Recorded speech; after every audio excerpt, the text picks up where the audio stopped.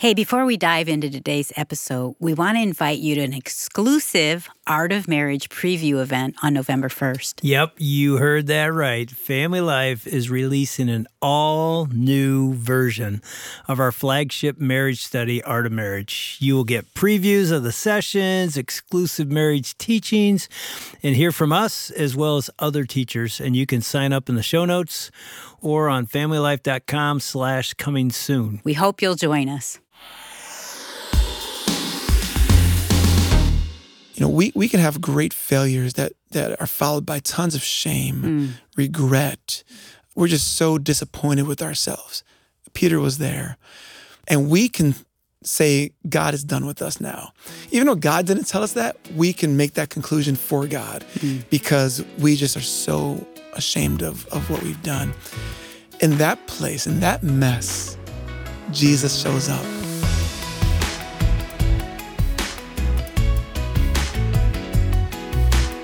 Welcome to Family Life Today, where we want to help you pursue the relationships that matter most. I'm Shelby Abbott. Your hosts are Dave and Ann Wilson. You can find us at FamilyLifeToday.com. This is Family Life Today.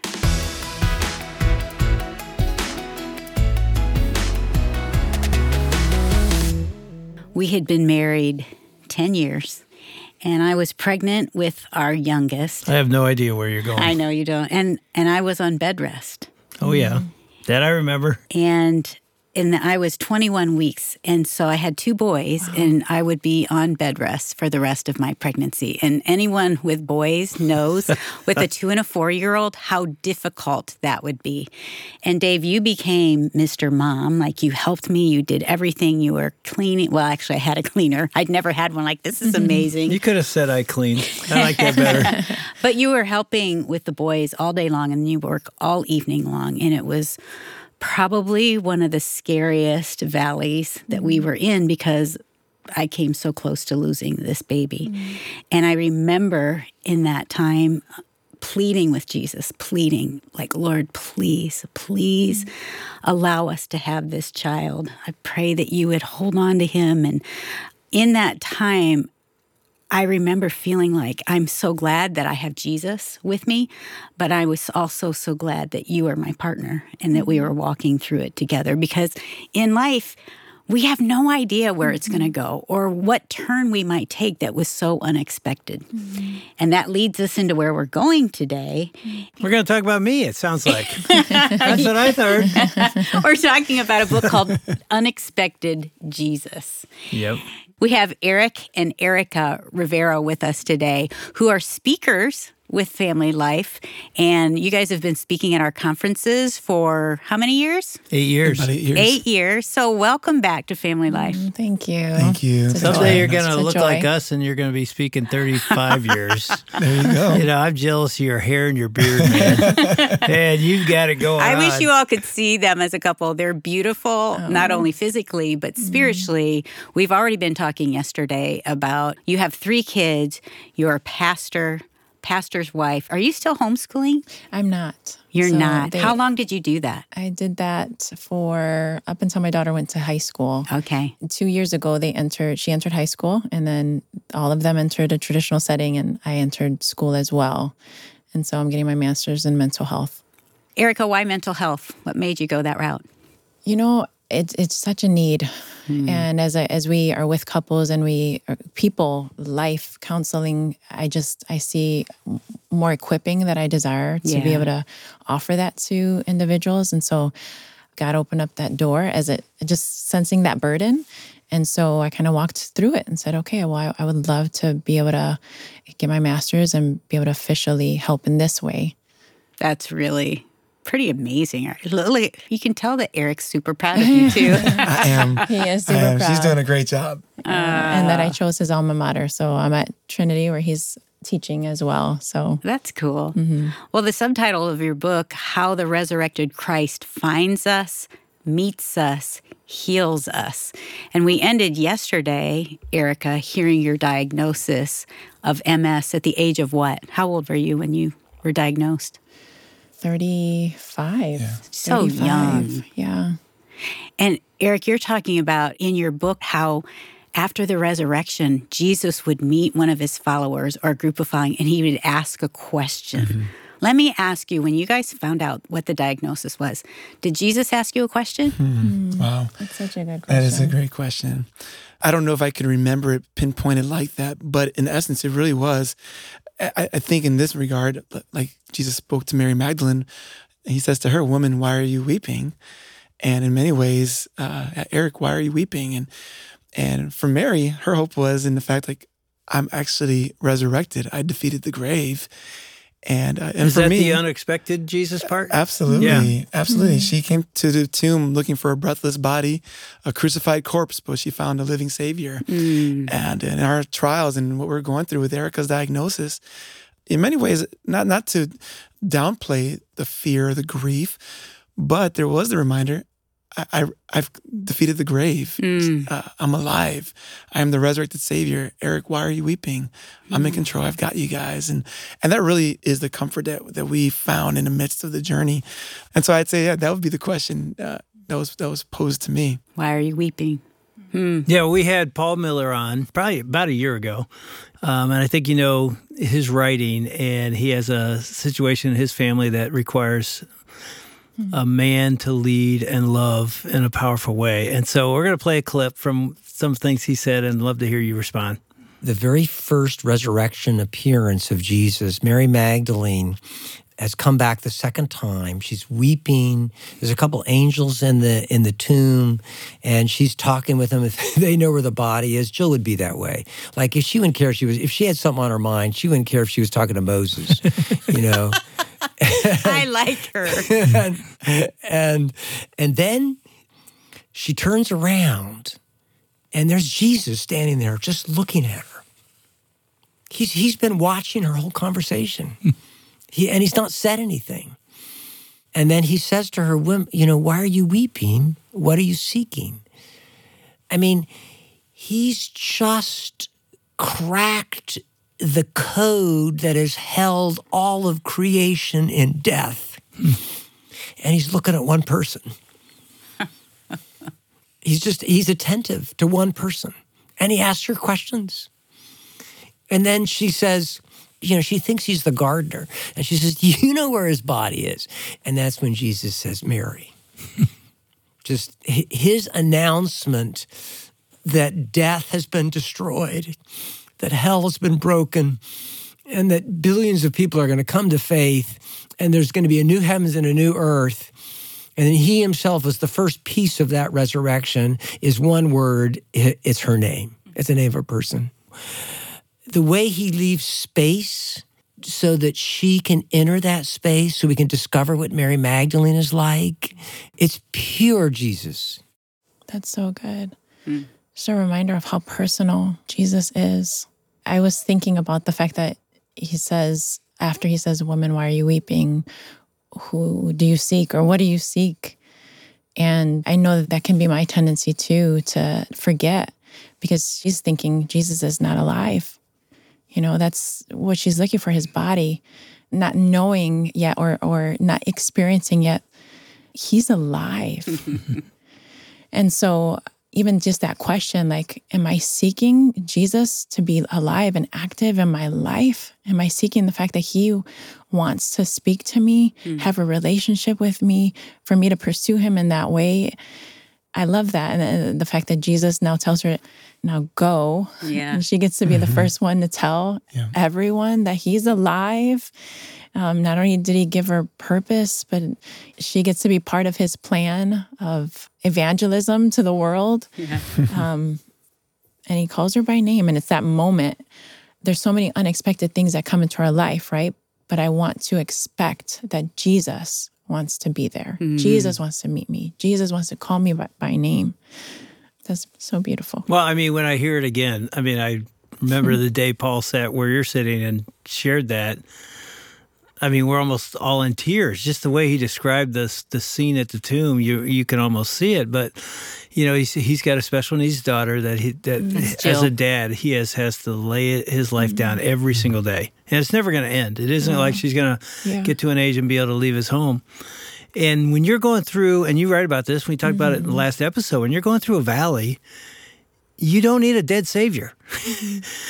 And we don't have a dead Savior. Yes. I don't know how people do it without a living, resurrected Christ. But when you have an unexpected, living, resurrected Christ, there's a power and a hope and a perspective. I could keep going word after word after word that is available to get us through those moments in an unexpected way that I don't think we can do without, right? Yeah. That's sort of what you've had to live through as well. Well, Dave, I'm even recalling when I was bedridden with Cody, and you and the boys went to Christmas without me in Ohio. And so I'm all by myself on Christmas Day in my pajamas, like, what am I doing? I did that on Thanksgiving. You I made them leave because I wanted them to enjoy Thanksgiving, but I couldn't. Exactly. And I remember Jesus asked me, because I'm venting all of my frustrations, my fears, my hopes. Where are you? And I heard one question in my heart was, Anne, can you trust me? Yes. Can you trust me? And at first you want to say, no, like, what are you doing? Do you know what's happening? And I think that's why we need the word. Like the fact that you guys are standing together as a family, quoting scripture and knowing what God says. As you said in the first episode, we have a choice of either drawing closer or pulling away. I'm drawing closer because he is my hope. He is the resurrected King of Kings. And that's where our hope lies. Yeah. Amen. And I'm so grateful that in small ways we built that up. It's really hard to have that in the moment if it's not the foundation. Yeah, if it's not something that you guys have been building your life upon. We try to bless our kids with scripture at night before bed, and oftentimes it's the same one, the same one throughout the year, so that not only do they get it, but we get it. So you guys will do a scripture for the year. Yeah. So what we had done is on their birthday, we would give them a verse and recite that verse every day for a year as best as possible. So each child has a different scripture. Yeah. And then their next birthday, they get a different verse. And so we would do that. And the fun thing about it is that they would get a storehouse of great scripture that they're memorizing. Yeah. And we're memorizing as well. But now these are verses that they can draw upon when these difficult moments happen. Not if. Precisely. When, yes. Well, I don't know who it is. I think it might have been Tony Evans that says you never pour a foundation in a storm. Obviously you don't see anybody when there's a storm out there pouring cement. They're like, they go home and they pour it. And then when the storm comes, it's already poured. So you already had the foundation. And now you're doing it for your sons. I mean, for your kids. Here's the foundation, because storms are coming. Yeah. Just don't know when, but you can't build it then. It's like, I got to find faith now. No, Jesus meets you in an unexpected way because you've already met him, right? Yeah, absolutely. And the thing is, even when we have these foundations, it doesn't mean that the storm doesn't throw us off. Yeah, that's good. I think of these different folks whom Jesus reveals himself to upon his resurrection, and they were those, many of them just had remarkable faith in him. They believed in him. I think that's why it was so hard when he died. They didn't know what to do with that. They didn't have a category for that. That's why Mary wept at the tomb. It wasn't just because her friend died, although that was very tragic, but this is the man who had rescued her from her 7 demons. This is the man that she had followed, right? Yeah. And you look at all the other disciples, they had the foundation, and the storm was tough. And so, but God still met them there. And that is a sweet reminder, because it doesn't mean that when we have a great foundation, we are now invincible in the midst of whatever storm. No, we still feel it. We still feel the pain and challenges of them. But God is still there with us. Eric, take us to another question that Jesus asked. Yeah, I love when Jesus speaks to Peter. He says, do you love me? And what I love about this story, many of us appreciate Peter because we can relate to him. He's the foot and mouth kind of guy. He's the guy who's very zealous, very courageous. He speaks up when others are afraid to. And he's also the guy who denies Jesus 3 times in Jesus' greatest moment of need. And Jesus had revealed himself alive. Peter knew Jesus had resurrected. But it was as if Peter didn't know, though, if God was done with him. And we're told in the end of John that Jesus walks with Peter along the seashore. And that's when he says, Peter, do you love me? And that whole questioning of Jesus 3 times, asking Peter that, what I love about it, it's it's as if Peter was done with himself. And in that moment, Peter learned that God's not done with him, even though he was done with him. And to me, I love that question because, we can have great failures that are followed by tons of shame, regret. We're just so disappointed with ourselves. Peter was there. And we can say God is done with us now. Even though God didn't tell us that, we can make that conclusion for God because we just are so ashamed of what we've done. And in that place, in that mess, Jesus shows up and say, you may be done, but I'm not done. But in order to get to that point, Jesus asks Peter, do you love me? Which I'm thinking, that's got to be heart-wrenching because this is the guy who just denied Jesus. Now he's saying, do you love me? And Peter's like, I love you. Jesus will feed my sheep and does this 3 times. And I'm thinking like, Jesus, you could have just asked him once. This hurts. Yeah, don't rub painful, it in. Right? It's kind of twisting the knife in him. But I think what Jesus is doing is helping Peter understand, like, just as your shame and regret is deep, so is my restoration and my healing. And at the end of that whole sequence, Jesus says, follow me. And that's what Peter learned the lesson, like, I'm forgiven. And he follows him. So I love that line of questioning that Jesus gives to Peter. Have you ever, either one of you ever had sort of that feeling Peter probably had, like you were describing, like, I'm done? I've blown it to the point, your first chapters were all a mess, so you've messed up so bad you think, Or even God might forgive me, but I've sort of crossed the line that I don't know if I can forgive myself and move on. You ever been there? I think when we look at our Christian life, we realize we don't run a straight line all the time. Yeah. And we have our failures. We've lacked faith. We've been afraid to speak up. We've made decisions we shouldn't have made. And it's easy to say, I think God's probably done with me now. Have you had anyone in your congregation like, I'm unusable, like God must be done with me? Yeah. Have you had those stories? Yeah, absolutely. Yeah. I know Eric shares a few of them in the book, but just thinking specifically of a woman who just really felt exactly that as she came to our community and felt like, I don't know how God can do it for me. And it was the message of Mary Magdalene, who lived a really difficult life. And that was her thing. She said, well, if God can do it, if Jesus can do it for Magdalena, then he can do it for me. And that was the day she put her faith in Christ. And I get emotional thinking about it because she's walking with the Lord, and thinking to head out to a missions trip because we planted a church here in Florida, but from our congregation. And I just see what a beautiful thing that happens when we give God just a little opportunity in our life. I believe you, even just a little bit. You give God your yes. Yeah. Yes, I'll take a step. A step. Yeah. If Jesus can do it for her, maybe he can do it for me. And that was the door to purpose in her life and freedom. And it's been a journey, and it surely hasn't come without its trials for her. And yet she has something that she would have never had before. Eternity. Yeah. Hope. Yeah. Peace. Yeah, it's interesting. One of your chapters, I was just looking at chapter 5, during times of powerlessness, Jesus carries us. I don't know if that's what she feels, but when you said that, I'm like, oh, I've been there. Yeah. Where it's like, I don't know if I can finish, I can do this. And the unexpected Jesus shows up and says, I got you. Yeah. Right? Yeah, absolutely.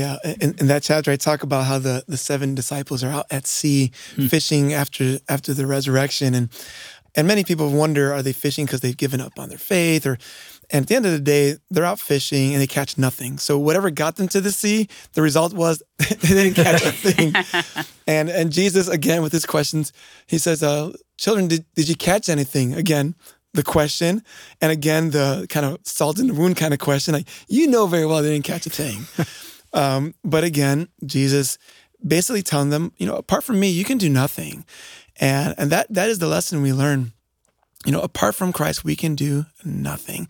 And yet with him, we have all we need. We have salvation in Christ through his death and resurrection, forgiveness of sins, the power of the Holy Spirit now who indwells us. I love how he meets them in their powerlessness, meets us in our own, and reminds us that in him we can do all things. And that's a place of great hope. I've really enjoyed, I know some people don't and some people do, but I've really enjoyed watching The Chosen. And because now we know what Jesus we got video. Talk about Peter, I know what he looks like. One of the things that I've appreciated of how they've displayed the differences in the disciples and how they weren't the top of the top. And so I appreciate that. And that's what you're saying, like, these guys were just regular people like us, but they were empowered by the Holy Spirit in Acts like us. And so those 12 guys changed the entire world by the power of God living in them. Amen. Amen to that. Yeah, I don't know if you would agree, and I'm probably wrong. I think the most underestimated thing in the Christian walk is the power of the resurrected Christ in a believer. Yes. The fact that he, abides. the one we're talking about, he lives right here. This temple, the human soul, is his residence, and we walk around every day with the power of God in us, and we are defeated. Yeah. I'm not saying that, like you said, we're still a mess, and we're still going to make mistakes, and we're still going to fall, and we're going to continue to fall. But I think we underestimate the living God of the universe walks in every room with us. I mean, even if you're sitting listening right now and you're like, my marriage has no hope, it has hope because of Christ, not because of you or not because of her, because of, that's why I stood on that chair we talked about last time. I'm trying to say, do you understand? I don't think we understand. He does carry us, and there's a different life we could be living if we understood he is longing to give us resurrection power in every situation. 100%. I firmly believe that as well, Dave. You think of Peter, who denies Jesus 3 times, fills with so much shame and regret, and 40 days later, after at Pentecost, when that comes, he's preaching the gospel to thousands. Boldly saying, "You crucified Jesus," and you're thinking, like, where was this Peter on Good Friday? Well, that Peter is not one who hadn't seen a resurrected Jesus, nor was that a Peter who had been empowered by the Spirit. But now, as one who is an eyewitness of the resurrected Christ, the power of Christ dwelling within him, the power of the Spirit, he is courageous and bold. And we can read that and say, that's good for Peter. And yet, we are post-resurrection believers. Yes. We're post-Pentecost believers. The Spirit of God and the resurrected Christ is a reality for us. And so, absolutely, whatever room we walk into, we go with the power of God, and we go with the hope of a resurrected Savior who meets us in our mess. And that's a game changer. Yeah. I'm a walker. I walk a lot because She does. it's good exercise. But And let me tell you, I got to add this. I walk with her sometimes and I can't keep up. You're She's like a You need a speed. scooter, Like, I'm like, can we just? I stroll. I'm not a stroller. I'm a quick walker. But in that time, I connect with God through nature. When I see his creation, I connect with him. And I often think, like, this God that created the heavens and the earth, the beauty and the majesty of oceans and mountains and the fall. You guys know Chicago, the fall is majestic. That same power in a word created the earth lives in me. And it just changes things when I feel so like nothing can be done, nothing can change. It's such a good reminder. That is. Yeah, so I would just say, and it's what you said through this whole book, wherever you are right now, you could be on a mountain. You could be in a valley. Your marriage could be thriving. It could be struggling. Your son or daughter may have just walked away. There is an unexpected Jesus that wants to surprise you, right? Yeah, with his absolutely. power, with his peace, with his strength, whatever it is you need. He is literally standing outside that empty tomb saying, I'm right here. And actually saying, I'm in you. And you can trust me, and I can walk with you, in you, through you, to the future you're longing for. Yeah, and can I add, we don't get to dictate the terms on which Jesus meets us. And what I mean is, like, when we're in a difficult place, we can say, God, if you showed up right now, right here, in this way, that would be great. Yeah. And he just doesn't always do that. And that can be really discouraging. I think of Thomas, right? Jesus reveals himself to all the disciples, and Thomas is out buying milk or something. Yeah. He comes back and they're like, you won't believe what you missed. We saw Jesus. And Thomas is like, you're kidding, right? No, I'm not believing you. And I think I read them like, Jesus, why not bring Thomas along? Just show up, say, hey, I'm here, Thomas. And because that's not the way Thomas needed to know. He needed to find out. We're told 8 days later, Jesus reveals himself to Thomas. And so I think when we think about our doubt or our grief or our shame or our messes of all sorts, Jesus may not show up the way we want him to always at that moment, but it doesn't mean he is disinterested in us. He, in fact, knows what we need. He is committed to revealing himself to us, and he's going to do so in a way that he knows is best for us because he loves us.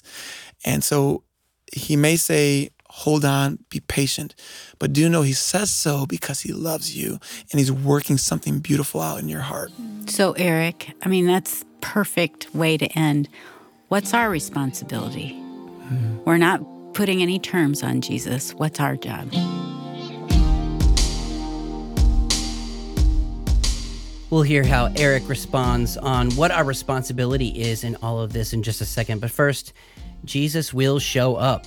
Maybe not in the way you want him to, but always in the way you need him to. I love that.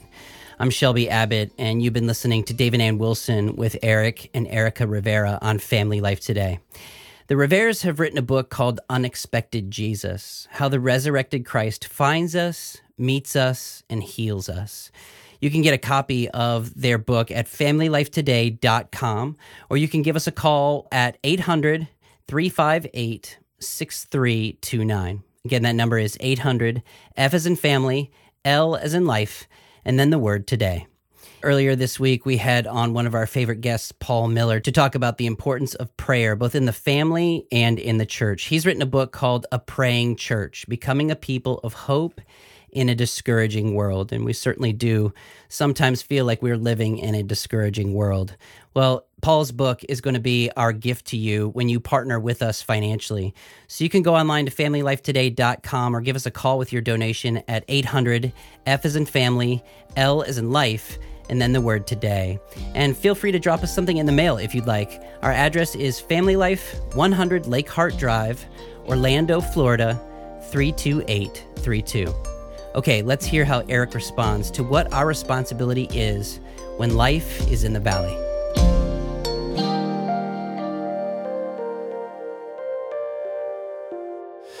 Our job is to say, Lord, have your way with me. It's just to say, my hands are open. God, I don't understand. And this is how I prayed in those moments. I don't understand. I don't know why. I'm even a little upset. But Lord, I'm holding on to you. Like Erikah said, I'm holding on to what I know to be true, even if what I'm feeling right now isn't there. So God, have your way. I'm yours. And he's so kind. He loves us, and he'll meet us there. Well, I hope you have a great weekend. I hope you get a chance to worship Jesus together with your family in your local church. I want to ask you to pray for the Weekend to Remember Marriage event that's happening starting today, and it's going through Sunday in Destin, Florida. And there's over 40 Weekend to Remember events across the country that are still happening between fall and spring, and there's still time to find a location near you. So you can go to weekendtoremember.com and find all the information you'll need. On behalf of Dave and Ann Wilson, I'm Shelby Abbott. We'll see you back next time for another edition of Family Life Today.